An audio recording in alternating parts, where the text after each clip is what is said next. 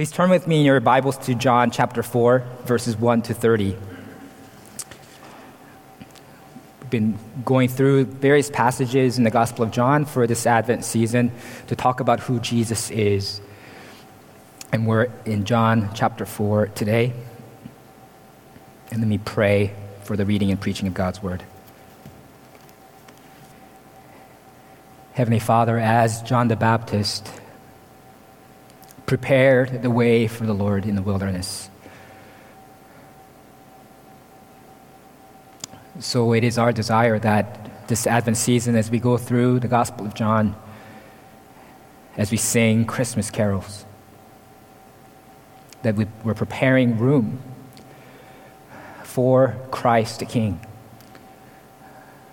in our hearts, in our lives, that you may reign over our lives more fully. It is our desire to submit to you. And so we incline our ears to you again this morning. Speak to us, address us from your word. Reveal Jesus to us in all his glory, that we might behold him, worship him, bow before him.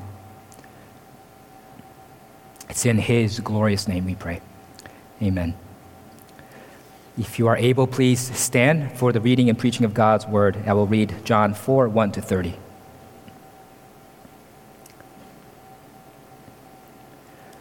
Now, when Jesus learned that the Pharisees had heard that Jesus was making and baptizing more disciples than John, although Jesus himself did not baptize, but only his disciples, he left Judea and departed again for Galilee.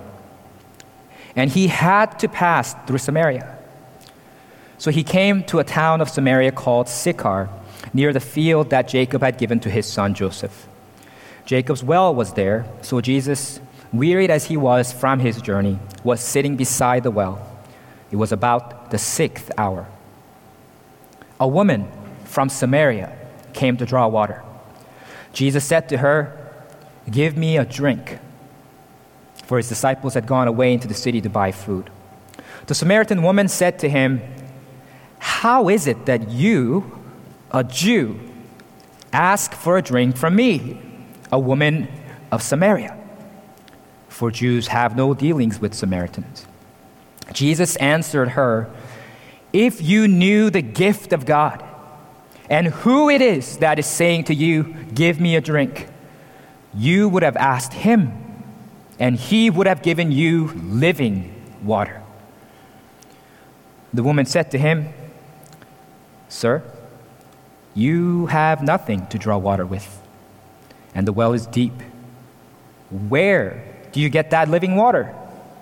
Are you greater than our father Jacob? He gave us the well and drank from it himself, as did his sons and his livestock."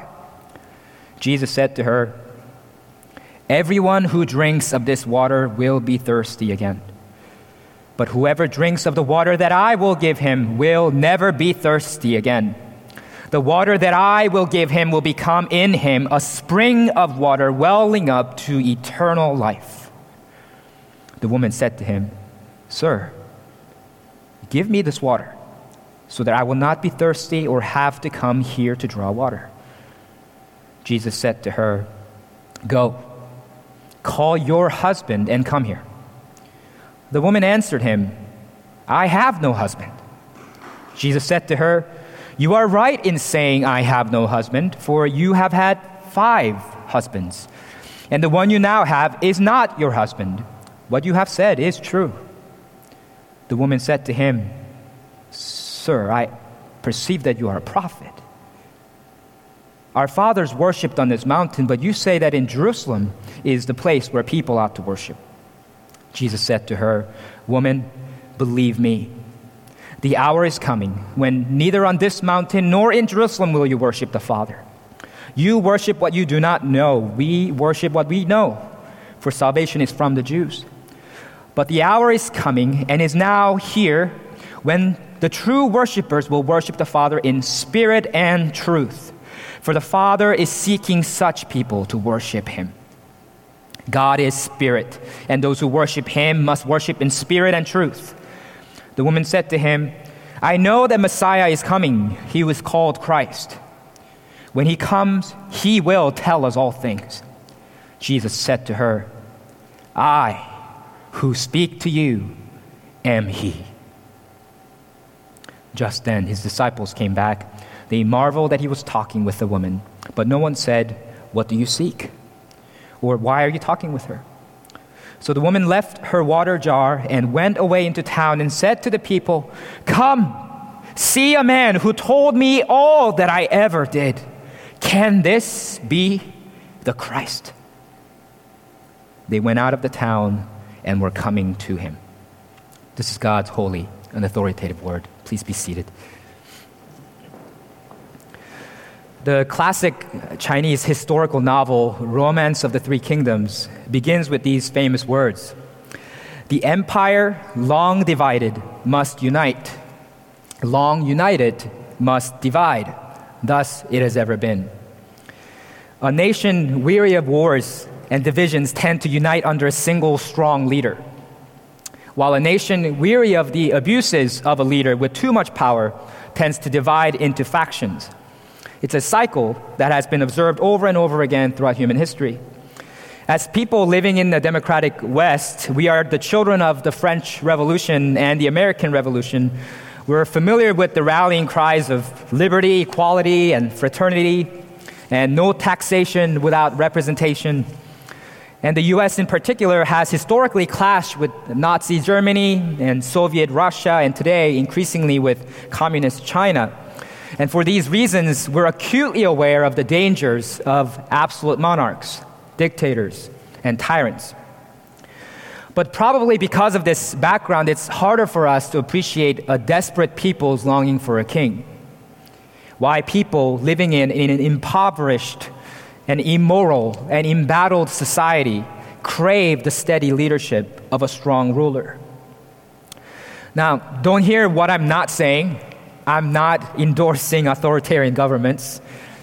I share Winston Churchill's sentiment that, quote, "Many forms of government have been tried and will be tried in this world of sin and woe.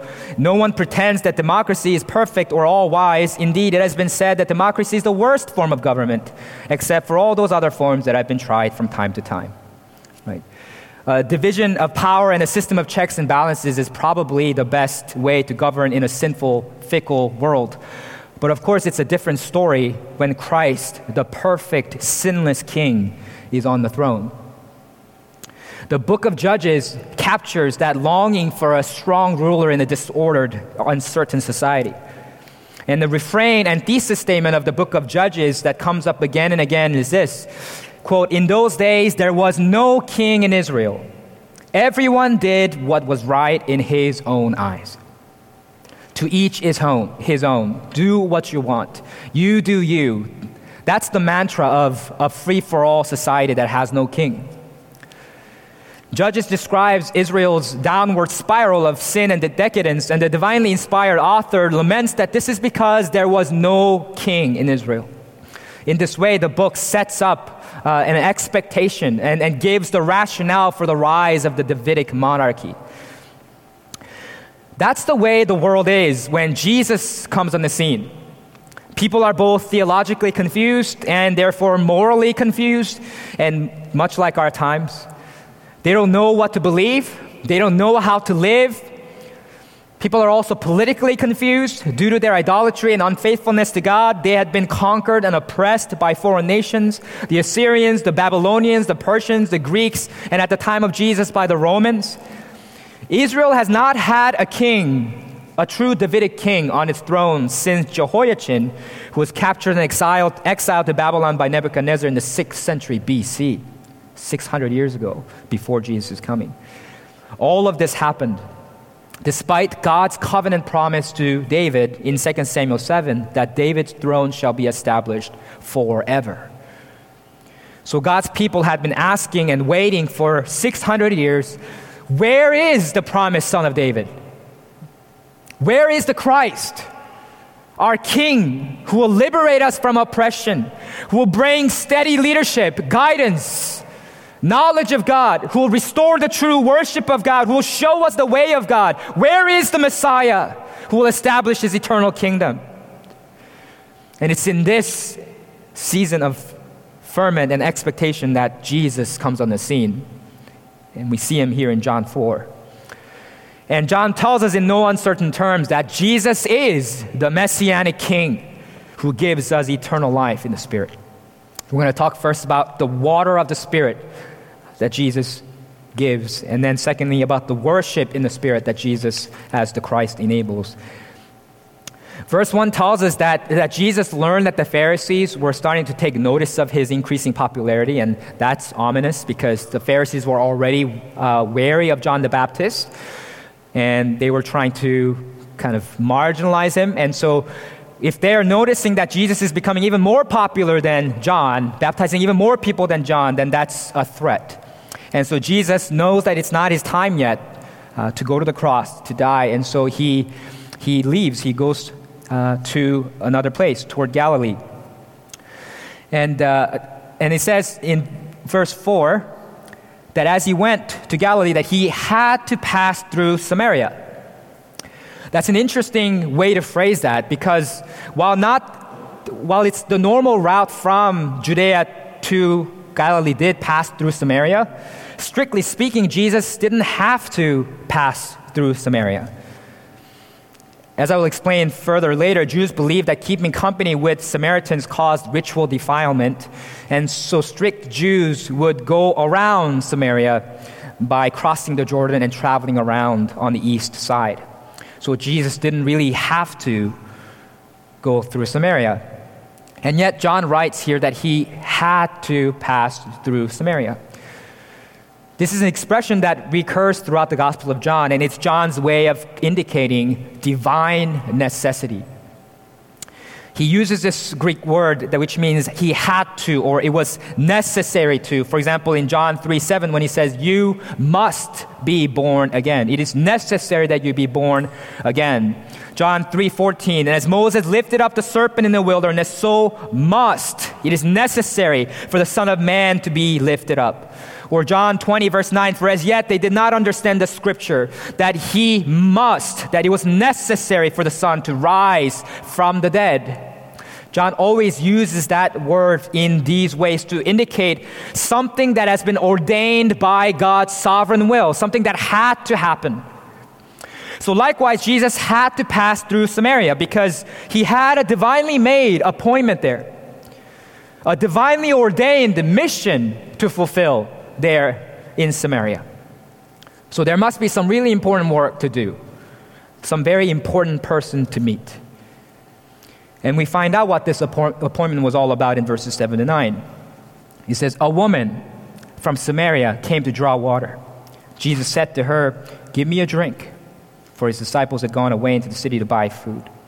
The Samaritan woman said to him, 'How is it that you, a Jew, ask for a drink from me, a woman of Samaria? For Jews have no dealings with Samaritans.'" 3 times in 3 verses, we are told that this was a woman and that this was a Samaritan. That's not 1 strike, but 2 strikes in the historical and cultural context of this time. In several ways, women at this time were second-class citizens. For example, Jewish rabbis did not accept women disciples. First-century Jewish Rabbi Eliezer expressed a popular cultural sentiment of the day when he said, "Rather should the words of the Torah be burned than entrusted to a woman. Whoever teaches his daughter the Torah is like one who teaches her lasciviousness." That's why later in verse 27, when Jesus' disciples returned from buying food, it said that they marveled that he was talking with a woman. And she wasn't only a woman, she was a Samaritan woman. Verse 9 tells us that Jews have no dealings with Samaritans. The verb translated as have dealings with more specifically means to use together with, to share a vessel or cup or bowl, something like that with someone else. It was not true that Jews had no dealings whatsoever with Samaritans, because obviously the disciples went into the Samaritan city to buy food, so they're having some dealings with them.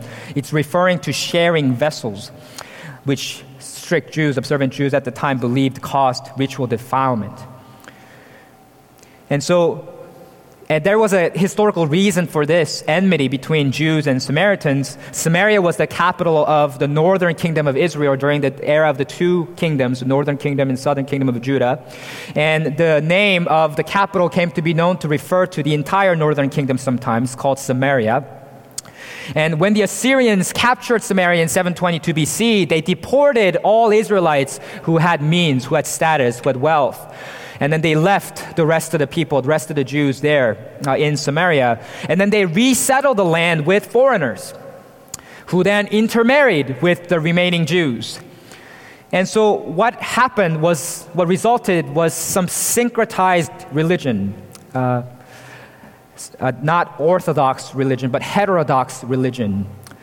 And so because of this, Jews who had been deported and later returned to the land of Israel viewed Samaritans not only as children of political traitors, but also as ethnic half-breeds whose religion had been adulterated. So we think of politics, religion, or racial tension or ethnic tension, these things. Even one of those things is enough to divide a family, to cause tension among the holidays. Between Jews and Samaritans, there's all three: political tension, religious tension, ethnic tension. Samaritans only accepted the first 5 books of the Bible, rejected the rest of the Old Testament, and they worship not on Mount Zion in Jerusalem, where the temple is, but on Mount Gerizim. And sometimes this hostility bubbled over into real conflict, violent conflict. And as recently as 400 BC, a Jewish ruler had destroyed the rival temple on Mount Gerizim, the Samaritans' temple. And so they hated each other. A Jewish oral commentary, Mishnah, it says this: the daughters of the Samaritans are menstruants from their cradle, implying that they're in a perpetual state of uncleanness. So it is no wonder then that this woman reacts this way to Jesus' request. How is it that you, a Jew, ask for a drink from me, a woman of Samaria? What this Samaritan woman doesn't realize is that Jesus is no ordinary Jew. Jesus answers in verse 10, "If you knew the gift of God, and who it is that is saying to you, 'Give me a drink,' you would have asked him, and he would have given you living water." John is fond of wordplay throughout his gospel. He often imbues words with double meanings, as we see here. And so Jesus had asked the Samaritan woman, "Give me a drink." He was probably thirsty, but unless this passage is omitting that detail, the Samaritan woman never actually gives Jesus any water. That wasn't Jesus' primary purpose, to get water. As a 19th century Swiss theologian Frederick Louis Godet remarks, Jesus is not unaware that the way to gain a soul is often to ask a service of it. Sometimes when we are in the position of helping unbelievers, a position of superiority, so to speak, there can be unexpected barriers to openness, to sharing the gospel. But sometimes when we're actually receiving help in a position of weakness, that can open unexpected doors of conversation for the gospel. And that's what Jesus is doing. This is not him primarily wanting some water. Jesus' request to the Samaritan woman is a gracious overture. It's an invitation. And what an honor it would have been to be able to offer Jesus water.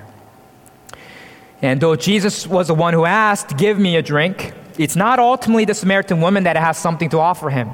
Jesus is the one who offers the gift of God. And even though it is Jesus who asked for water, Jesus is the one who can offer her living water. What's that? Living water can refer in a literal sense to fresh running water from the springs, in contrast to water that's been stored up and stagnant, sitting in cisterns. And so running water was valuable in those days because in some cases, according to Jewish law, for example, Leviticus 14, ritual purification required running water, fresh water. But the meaning of the expression living water goes even deeper than that, because sometimes in the Old Testament, the Lord God describes himself as living water. So God declares in Jeremiah 2, verse 13, "My people have committed two evils. They have forsaken me, the fountain of living waters, and hewed out cisterns for themselves, broken cisterns that can hold no water." God says that he himself is the fountain of living water. He himself is the source of life, an unending supply of fresh running water, but his people have instead abandoned him and chosen instead the stagnant water of cisterns. And not even cisterns that work, broken cisterns that can hold no water. If God is the fountain of living waters, and Jesus here offers the Samaritan woman living water, you can make the connection. What is Jesus claiming to be? He is making himself out to be God. He's assuming for himself the prerogative of God himself. And this living water that flows from the fountain of God is nothing less than the Holy Spirit himself. Jesus had already connected these images of water and spirit in chapter 3, verse 5, saying that unless one is born of water and of the Spirit, he cannot enter the kingdom of God. And later in chapter 7, John makes this connection even more explicit. It says, "Jesus stood up and cried out, 'If anyone thirsts, let him come to me and drink. Whoever believes in me, as the scripture has said, out of his heart will flow rivers of living water.' Now this he said about the Spirit, whom those who believed in him were to receive. For as yet the Spirit had not been given, because Jesus was not yet glorified." So the living water that Jesus offers is the Spirit of the living God. The thirst that Jesus promises to quench here is not of a parched throat, but that of a withered and dry soul. The Samaritan woman, however, doesn't quite catch on to all of this yet. She thinks that Jesus is speaking of literal water, H2O. And so she replies in verses 11 to 12, "Sir, you have nothing to draw water with, and the well is deep. Where do you get this living water? Are you greater than our father Jacob?" She's saying, "Jesus, you don't have any equipment to draw water with. And by the way, this is the well of Sychar, the very well that Jacob, the great patriarch, dug for his family and his descendants. You think you can provide better water, better source of water than this? Do you really think that you're greater than our father Jacob?" And Jesus' response is an emphatic, "Yes, yes, I am." He says in verses 13 to 14, "Everyone who drinks of this water will be thirsty again, but whoever drinks of the water that I will give him will never be thirsty again. The water that I will give him will become in him a spring of water welling up to eternal life." Have you guys ever reflected on this fact? No matter how much water you drink, it could be the hard tap water of Cambridge or the premium $5 water you get from your pharmacy. It doesn't matter how much you drink, you're going to get thirsty again. There's this cyclical aspect to life, a kind of futility, a transience, a vanity, and a striving after the wind, as the author of Ecclesiastes puts it. We eat, and then we get hungry again. The wind blows south, and then it blows north. The sun rises, and then it goes down again.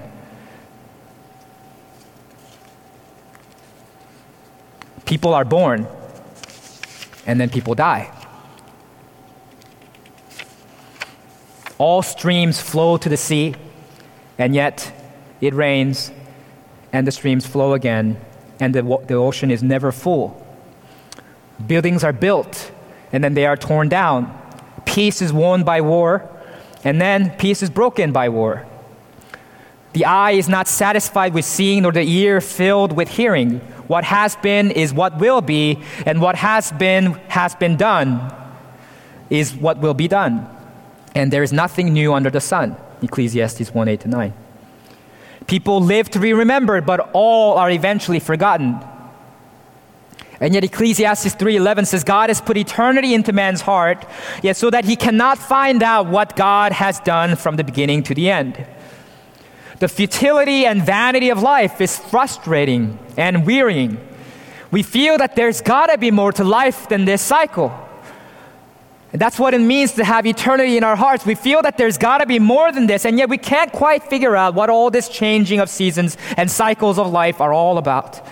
We can't quite figure out what God is up to outside of what God has revealed to us in Jesus. C.S. Lewis writes in his book, Mere Christianity, quote, creatures are not born with desires unless satisfaction for those desires exists. A baby feels hunger. Well, there is such a thing as food. A duckling wants to swim. Well, there is such a thing as water. Men feel sexual desire. Well, there is such a thing as sex. If I find in myself a desire which no experience in this world can satisfy, the most probable explanation is that I was made for another world. If none of my earthly pleasures satisfy it, that does not prove that the universe is a fraud. Probably, earthly pleasures were never meant to satisfy it, but only to arouse it, to suggest the real thing. Jesus is saying to the Samaritan woman, I am offering you the real thing that all the desires and pleasures of life suggest and point to. I'm not offering you water that will only temporarily satisfy you and your thirst and sustain you only for this temporal life. I'm offering you living water that will give you eternal life. It will satisfy you forever. But the Samaritan misunderstands Jesus and thinks that he is offering some kind of miracle water that will never make you physically thirst again. And she says in verse 15, Sir, give me this water so that I will not be thirsty or have to come here to draw water. And we are too often like this Samaritan woman. We settle for less than what Christ offers us. I'm going to quote C.S. Lewis again, this time from a different essay called The Weight of Glory. He writes, if we consider the unblushing promises of reward and the staggering nature of the rewards promised in the Gospels, it would seem that our Lord finds our desires not too strong, but too weak. We are half-hearted creatures, fooling about with drink and sex and ambition, when infinite joy is offered us. Like an ignorant child who wants to go on making mud pies in a slum because he cannot imagine what is meant by the offer of a holiday at the sea. We are far too easily pleased. Have you settled for the wearying cycle of thirst and drink, thirst and drink, thirst and drink? Earn and spend, earn and spend, earn and spend. Work and rest, work and rest, work and rest, and ultimately birth and death. As if that's all there is to life. Jesus offers you living water, imperishable wealth, everlasting rest, eternal life. Jesus offers you a relationship, a communion with the triune God who has life in himself. If you're not yet a follower of Jesus and you do not have the Spirit of the living God indwelling you, then this very day Jesus offers you the same thing he offered to the Samaritan woman. Whoever drinks of this water that I will give him will never be thirsty again. The water that I will give him will become in him a spring of water welling up to eternal life. Will you take his cup?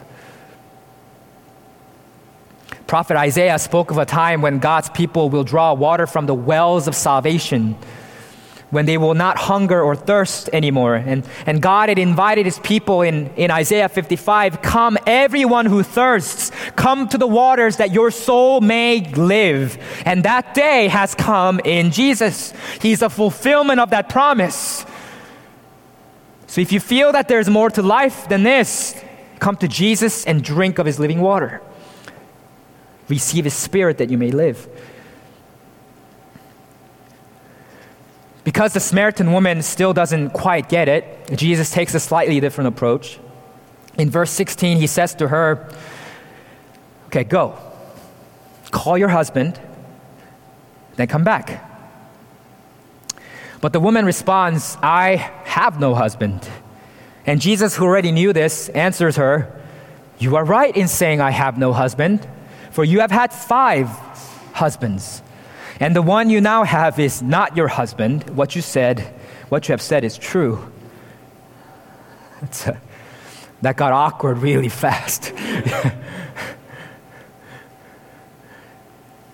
His insight into this woman's relational history touches her right to the core, which is why later she goes back to town and says, come see a man who told me all that I ever did. At this moment, she is awestruck and she manages to stammer this response, sir, I perceive that you are a prophet. Yes. And with her checkered past and her ongoing sins exposed, she abruptly diverts attention away from herself into this religious question that reestablishes the distance between Jesus the Jew and her the Samaritan. She says, our fathers worshipped on this mountain, but you say that in Jerusalem is a place where people ought to worship. Now some of the details of the narrative begin to fall into place. Now that makes sense. Not only is this woman a woman of Samaria, she is also promiscuous. Verse 6 told us that this woman came to draw water at about the 6th hour. The Jews count their hours from sunrise, and so the 6th hour would be about noon, when the sun is at its highest point, where the heat is its strongest, especially in this Middle Eastern desert. Why in the world would a woman who comes to draw water from the well come at the hottest point of the day to do a work that is labor-intensive, carrying heavy jugs of water? And women also usually traveled in groups for company and for the sake of security. We see examples in Genesis 24:11. It says that evening was a time when women, plural, go out to draw water. So everything is off about this picture. This woman's going alone to draw water. And she's going at a time when no one else would go. She is intentionally avoiding company. She's a social outcast. John includes these details intentionally. Because of her sexual history, because of her failed marriages, since she has had 5 husbands and is now cohabiting with a man who is not her husband, this woman's sin, her past was no secret, and her sin was not a respectable kind. She was what some people nowadays would call a slut, a homewrecker, a sexually available woman that men can have without the responsibilities and obligations of the covenant of marriage. A threat to other women's families and marriages. And not only that, this woman is a heretic. She worships on the wrong mountain. Jesus corrects her very clearly in verse 22 that it is Jews who know God. Remember what I said to you earlier from verse 4, that Jesus had to pass through Samaria. Divine necessity. Jesus had a divinely made appointment here. A divinely ordained mission to fulfill here. It must be some very important work.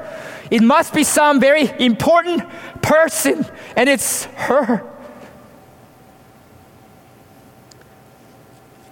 It's a woman. A Samaritan woman, a promiscuous Samaritan woman, a heretical, promiscuous Samaritan woman. Jesus had to pass through Samaria so that he could meet her, so that he could tell her about the gospel, so that he could tell her that he is the Messiah, so that he could tell her to go into town and tell the whole town about him, so that he could make a worshiper, a true worshiper out of her. This is the grace and mercy of our King. Maybe you too are a man or woman with a past. Maybe you've been a heretic, a blasphemer, believing wrong things about God. Maybe you haven't worshiped God or have had anything to do with God for many years. But if you are hearing this sermon right now, if you're sitting here right now, Jesus has an appointment with you. He wants to replace your mud pies in a slum with a holiday at the sea. He wants to satisfy you with living water, that you might have life more abundantly, that you might have eternal life. Jesus says you too can be a true worshiper of God. But how? Jesus directs our focus back to himself and to the promise he has made. He says in verses 20 to 24, "Woman, believe me, the hour is coming when neither on this mountain nor in Jerusalem will you worship the Father. The hour is coming and is now here when the true worshipers will worship the Father in spirit and truth. For the Father is seeking such people to worship him. God is spirit, and those who worship him must worship in spirit and truth." Jesus announces a new age that will soon obliterate the debate about the proper location for worship. He says in verse 21, "The hour is coming when neither on this mountain nor in Jerusalem will you worship the Father." That pronoun "you" is plural, indicating it includes all Samaritans. So Jesus is here saying that the time is here when even the Samaritans will truly worship the Father. That day is here, the hour is here when the privileged position of the Jews in God's saving plan is fulfilled and brought to an end. Jesus says that that hour is coming and is now here because Jesus is the one who brings that hour. It's kind of an oxymoron, right? It's coming, but it's also already here. It's like the new age has decisively dawned and you already see the sun gleaming on the horizon, glowing orange and red. The sun is already here, but it's also coming. It's still rising in its fullness. Jesus brings about this new age through his life, death, and resurrection. And with his arrival, the hourglass has been turned over. The hour is here, and it's coming in its fullness. In this new age, the true worshipers will not be Jews or Samaritans, but all who worship the Father in spirit and truth. And the reason for that is that God is spirit. What does that mean? It means that God is not confined to space-time existence like we are, because he is spirit and not flesh. Imagine that you had a meeting scheduled with me, and I'm waiting for you on my computer on Zoom, and you are waiting for me at my co-working space. If one person is virtual while the other person is in person, that meeting will not happen. This is obviously an imperfect analogy because the spiritual world is even more real than our physical world. But God is spirit, so those who worship the Father must do so in spirit and truth. This really should be translated as worship the Father in the spirit and the truth. There is no definite article here, but in Greek it's common to leave off the definite article when it's governed by a preposition. And so a similar phrase in John 3:5 is translated with the definite article, even though it's not there. In John 3:5 is, unless one is born of water and the Spirit, he cannot enter the kingdom of God. So it's referring to not our spirit, it's referring to the Spirit, the Holy Spirit whom Jesus gives, God's very presence. The true worshipers worship the Father in the truth also. And we also know from the context of John what that truth is. Christ's true identity is the question, the major focus of the Gospel of John all throughout. And Jesus is described throughout the Gospel as the true bread, the true shepherd, the true son, the true resurrection and the life, the true vine. And later in John 14, verse 6, Jesus explicitly says, "I am the way and the truth and the life. No one comes to the Father except through me." So to worship the Father in the Spirit and the truth is to worship him by the means of Jesus, through faith in Jesus, in union and communion with Jesus, in the Spirit, in Jesus. So our worship is Trinitarian. When we gather, and this is a staggering reality, when we gather for worship in the name of God's Son, Jesus Christ, God Himself is present in His Spirit. We worship Him in spirit and truth. We're not just listening to a sermon or singing some songs or carols and saying some prayers. No, we are listening to God speak from His Word. We're listening to Him and we're praising Him in return, singing His praises, adoring Him. And we are pleading with God directly in our prayers. God is here. We're gathering in the very throne room of God when we gather in His name. And that's why it is such a privilege. We worship Him in the Spirit and in the truth.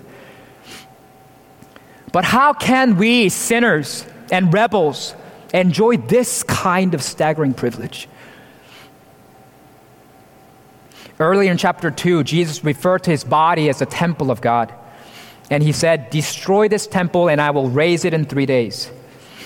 He was predicting His death and His resurrection on the third day.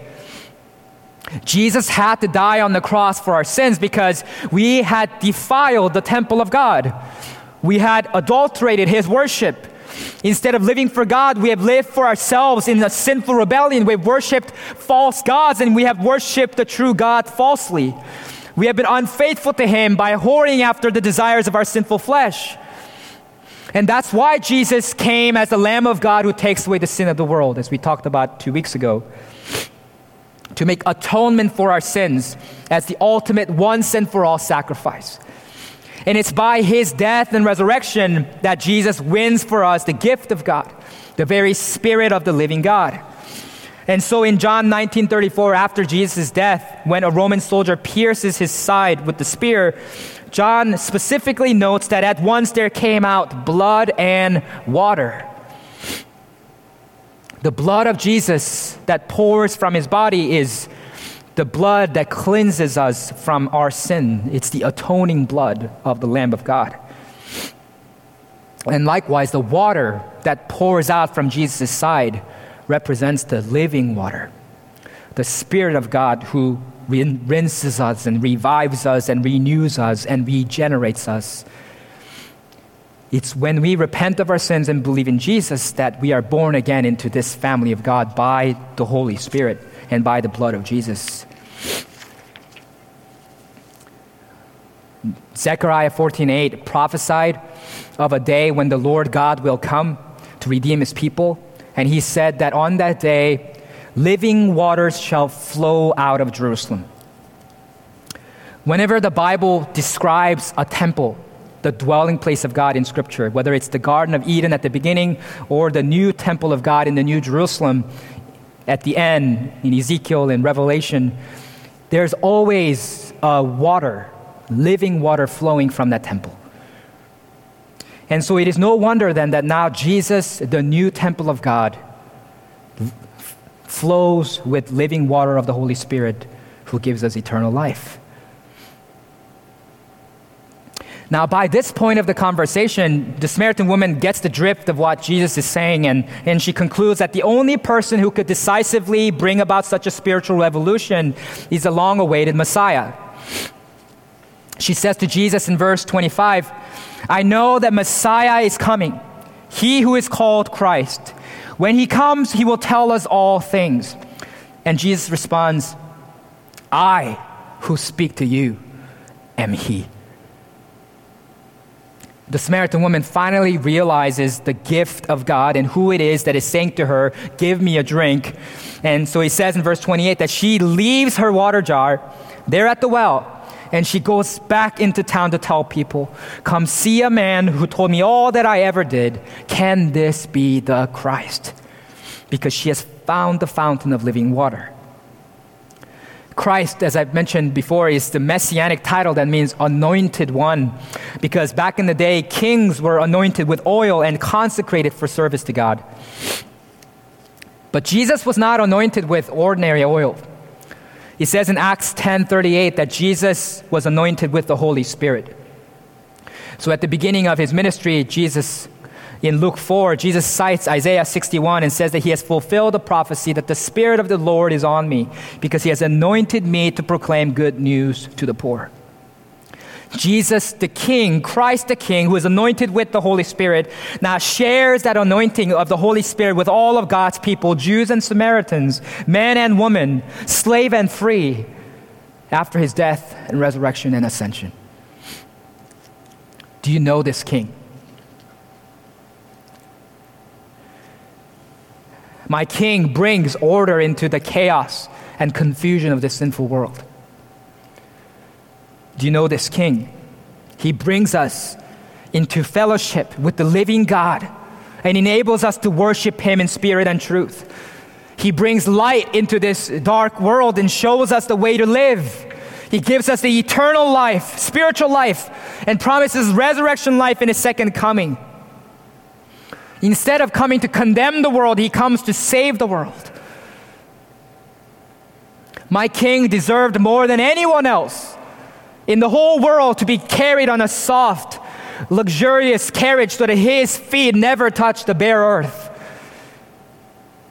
But instead, he carried his own cross on this lonely path to Calvary.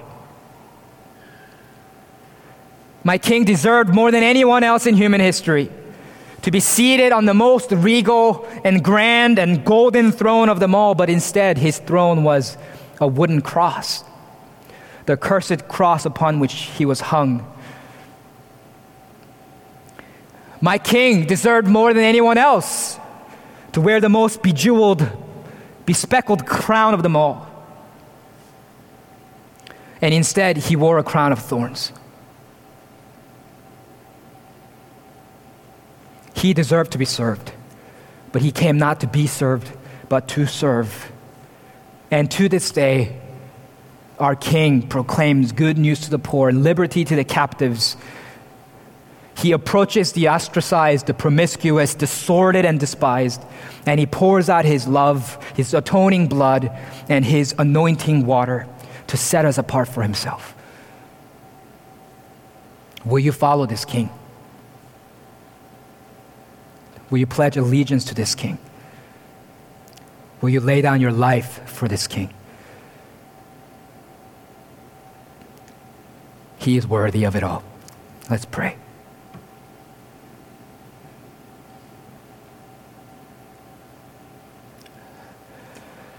Lord, that is our greatest boast, our greatest flex, that we can point to the cross, we can point to the empty tomb, that we can point to Jesus and say, that is our King. That is my King.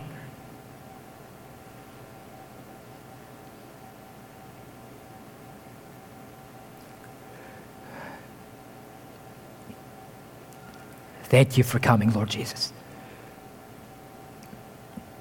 Thank you for your love, for your salvation. Reveal yourself to us more and more. Reveal yourself to our neighbors, our families, our friends.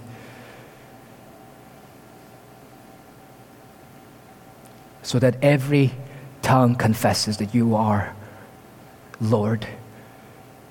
So that every knee bows before you. We worship you.